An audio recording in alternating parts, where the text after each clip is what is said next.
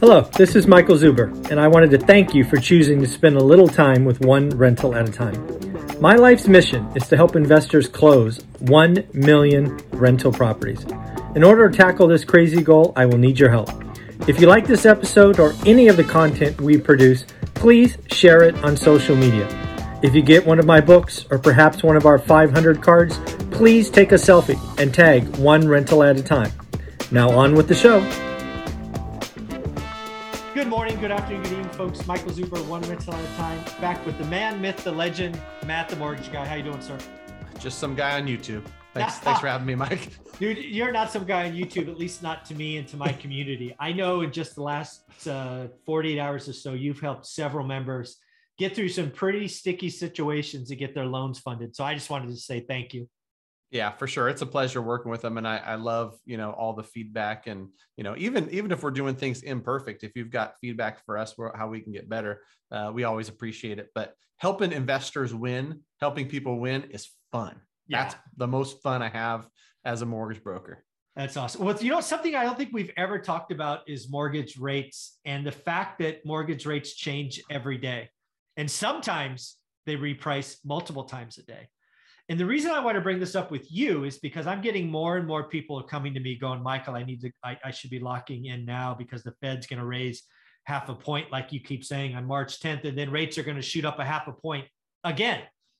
And I need to remind them, well, no. Right. Mortgage rates move a lot faster, and they've already priced in a lot of stuff. So let's just talk about all the things that are behind what now is a 4.03 30-year mortgage rate. Right. Yeah. And I think, first and foremost for people watching so that, they're more educated and understand it better. Like you said, rates move every single day. Yes. And, the mortgage-backed security market, the movement of those is like the stock market where like Monday through Friday, you can watch mortgage bonds going up and down. Lenders are going to reprice based on that movement, reprice, mortgage rates get lower, get higher. It can happen 2 to 3 times a day. In the volatilist of markets, we're going to see 3 and 4 reprice where you might wake up in the morning and you're 3.875. And then by the time the afternoon comes and there's 4 worsenings, you're 4% or 4.05, exactly. Right? In one day. So you can't say, hey, I'm going to buy before March 10th because then I'm going to lock in this price. 1, it's changing every day. And 2, like you alluded to, the markets know what's coming. It's priced in. Yeah. On March 10th, if the Fed increases the Fed funds rate like by a half a point, is that going to affect mortgage rates? Maybe a little bit, but not much. We already know it's coming. And, just like Tesla or some company says what they've got going on in the future and they're looking at future earnings, that's built into today's stock price. You don't have to go earn it, right? And so mortgage rates work relatively similar. We can prognosticate. Is that the right word? Sure. Why not? Okay. Yeah. It sounded right. Sounds right. What's going to happen with future mortgage rates all we want, right? But you can't time it. It's kind of like trying to time the real estate market. Like, I'm going to do it now because it's this. The only thing you've got guaranteed is, today's pricing is today's pricing. Yeah. And if you like it, lock it. I've said that 1,000 times. Boy, I hope people listen to that one because that, in retrospect, was some pretty gosh darn good advice. Yeah. What I want to do is break down rates in more detail because people are hearing rates probably a lot more than they've heard in a while, and you're hearing rates are going up. So let's talk about the Fed's funds rate, which is really the only rate that Federal Reserve Jerome Powell has control over, right? They set that figure, right? What do banks charge banks for overnight lending? And that's what they call the Fed funds rate. It's today basically a quarter. And when you hear the Fed's moving a half or a quarter, that's the rate they are moving. Do I have that correct? Correct. Okay. So that's the base rates. That's where all mortgages start, right? Is what is the Fed funds rate? Because if they're charging more, the 30-year will be more. If they're charging less, the 30-year, because that's where rates begin. Right. Then there's this thing called the 10-year treasury. 10-year treasury is important because most mortgages are transacted every 8 years. So a lot of people value mortgages or the 30-year around the 10-year because it is a great indicator. So again, the 10-year just crossed 2%. I don't recall a time, but maybe you will, of the 30-year ever being under 2%. That would be a pretty steep inversion. Right. Never really was. And you know, like for people that want to look at something besides rates to figure where rates are going, the 10-year treasury and 30-year mortgage rates, if you look at history, the trend is clear. They're correlated, right? And so you can take that, you know, for simple math, let's look at it right now. The 10 years at pretty much 2.04. The 30-year fixed rate mortgage, 4.04. It's 2% higher. So if the 10-year treasury goes to 2.5, where do you think mortgage rates will be? About 4.5. Exactly. If it goes to 3, mortgage rates will be at about 5, right? And so those things are highly correlated. And, you know, when it was 1.3, 1.4, I was just looking at December's 10-year treasury, right? It was probably about a 1.75 spread between the 10-year and mortgage rates. And I think that most people talk about it being 1.7 to 1.8 difference, not this 2% we're seeing right now. But the 10-year treasury went up and along went the 30-year fixed rate mortgage. Yeah. So these are just things we need to watch for. And again, what we're referring to now is there's a variability. It's sometimes the gap's 1.5, and sometimes it's 2.25. That is, are banks nervous about the future? Are they greedy? Right? Banks have their own sliding scale, and you know that sometimes they're going to want to stop lending. Yes, folks, there are some environments where banks don't want to lend. They get super nervous. Guess what? That gap jumps. Sometimes they want to push lending. That gap narrows. Is that fair to say? Oh, for sure. For sure. Yeah. Yeah. And then what are these things that we often hear and talk about called overlays? Yeah. I mean, overlays refer to, you know, extra rules put in by lenders, and it's all based on risk. How much risk does the lender want to take? There's going to be Fannie and Freddie that say, here's the rules to play. Here's everything that we need. We need income verified this way. We need verified assets this way. And then, you know, minimum credit score and all those things. And then if you hear the term overlay from a lender says, hey, Fannie and Freddie require only a 620 credit score. We want 660 or better. Fannie and Freddie require 15% down on this product. We want 20. And in general, big banks are the most conservative. So they're going to have more overlays in place. Okay. Most of the retail lenders, the brokers, you know, they're going to be more aggressive. And like you said, it'll change with time.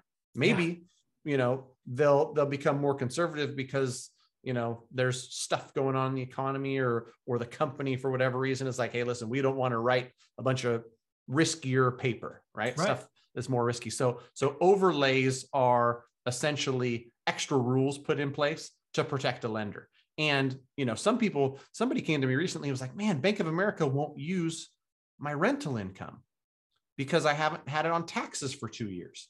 Whereas a broker is going to say, the one you just acquired in October, get us a lease agreement. We'll use 75% of that. That's an overlay. That's an overlay from the bank saying, hey, we want to be super conservative. We need 2 years of rental history on that before we can count that as income. And, you know, depending on where you go to get your loans, the most conservative are going to have more and more overlays. And the ones that are the most aggressive, just say 0 overlays. If Fannie and Freddie will take it, we will write it. And truth be told, right now in this environment, most lenders are writing pretty close to just Fannie and Freddie with very minimal overlays. That is probably because the Fed has been buying a lot of mortgage-backed securities. And if they do get out of the market in March and become net sellers, that could change. Is that fair to say? 100%. I agree with you. I hope people are hearing that because it's going to get different. Right. And, you know, that's the thing too, is people think that lending is strict now. You know? I mean, it could get stricter. Yeah. I mean, it's only 1 decade ago, you know, in 2011, 2012, we had the Zubers of the world and people with perfect credit and really good looking credit profiles get no answers. Right. And now I got a kind no answer, and then I got a hell no from another bank. Right. You know, right now there's a good amount in place. And if I look at the numbers of the subprime days and so many loans written sub 620 credit score. Yeah. As much as people don't like to hinge a lot on the credit score, that's your score on how good you handle debt. Yeah. So for somebody who's going to lend you money, give you debt, like they're going to look at that score. Absolutely. And right now, vast majority of stuff is being written for people with good credit profiles, with good credit scores. But it doesn't mean that it can't get even tighter. Yeah. I mean, people don't want to hear this, but today you can get 10 investment loans. There was a time where it was 4. That was a very different game, right? Try to get, and when it was 4, Matt, you'll remember this, property was the cheapest I'd ever seen. Crazy. Right. Yeah. And you know what is a crazy thought that I just had? There's a lot of talk and there's a lot of people that are like, we need to make it easier for first-time buyers. We need to make it easier for, folks who aren't big investors. As an investor myself, as somebody who works with a ton of investors, it scares the shit out of me to think of going from being able to write 10 for somebody of the best type of loan, the Fannie Freddie one, and go to 4. But that might be a step. That might be a step that they take to say, hey, listen, investors keep beating out owner occupants. Investors keep beating out this person who's never owned a property. How can we level the playing field a little bit? That would be something that they could do. As much as I don't like it. They could. This is again, people need to realize, right? There is a real estate market, sure, but there's a lending market. And lenders in my career, 21 years now, they change all the time. And you're right. They could say, we are going to go back to 4 investment loans. They could. I'm not saying they will. I'm saying they could. They could also bring out 40-year mortgages, fully amortized for owner occs, first-time buyers, nobody else. All of these things, right? If the other thing, we've talked about refinance demand falling 75% eventually. I now believe that purchase demand is going to fall 20% because people are going to stay in their home. They're not going to be the move-up buyers, which is going to take significant transactions out. Mobility numbers are changing. I want to pull something out of what you just said and kind of tie together these last 3 minutes for folks.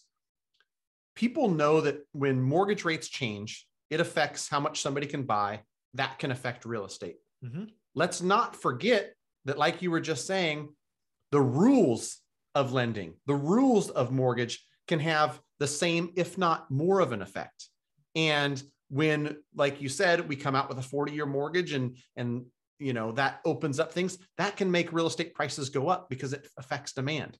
If it gets harder and nobody can finance properties, demand is going to plummet because people aren't going to apply. They won't be able to buy. And so, there's a lot of different strings that can be pulled. One is interest rates, but other is accessibility and lendability and things like that. So I wasn't thinking about this stuff before we started this conversation, but it's a good one. No, it absolutely is. I think it's very important for people to realize. That's why it was in my first book, is that you got to watch lending. Lending could change a market all by itself. And this current administration, it would not surprise me if they said investors bad, first-time home buyers good. And that means no loans for you, more loans for you. Not saying it's good or bad. I'm just saying it could happen. Right. And I think too, that from my perspective, these are all hypotheticals. Oh yeah. In the short term, I think we might go the other way. Oh, I really? think that all these lenders with more underwriters than they need, more employees that have hired like crazy, are going to get more aggressive to get the diminishing number of mortgage applications that are coming in, both refinance and purchase. Yeah. And so, getting more aggressive means a little bit more risk, a little bit more loose. And that's my personal opinion based on what I see with, shrinking margins and other things going on in the mortgage industry as refinance dwindles. I think purchase applications were pretty flat week over week. 1%. Yeah. There it's more competitive. And there's a couple different ways that you can get business as a mortgage business. You change your price or you change your offerings. It's that easy. So again, folks, mortgage rates change every day, sometimes multiple times a day. Don't just think, hey, the Fed moves and then the mortgage, it doesn't work that way. There's many more layers to this. That's why you have to work with a professional like Matt, the mortgage guy. How do you want them to reach out? Go to greatmortgagebroker.com. We've got a couple hundred people filling out that form every month, and we're getting in contact within a couple hours. We're happy to help. Greatmortgagebroker.com. Let us know where you're at and how we can help. We'll talk soon. Yep. And the link is below in case you didn't get that. Again, I strongly suggest you reach out. Even if you're working with someone else, get somebody that I trust to look at it because you might be taken advantage of. Thanks, buddy. Take care. Thank you.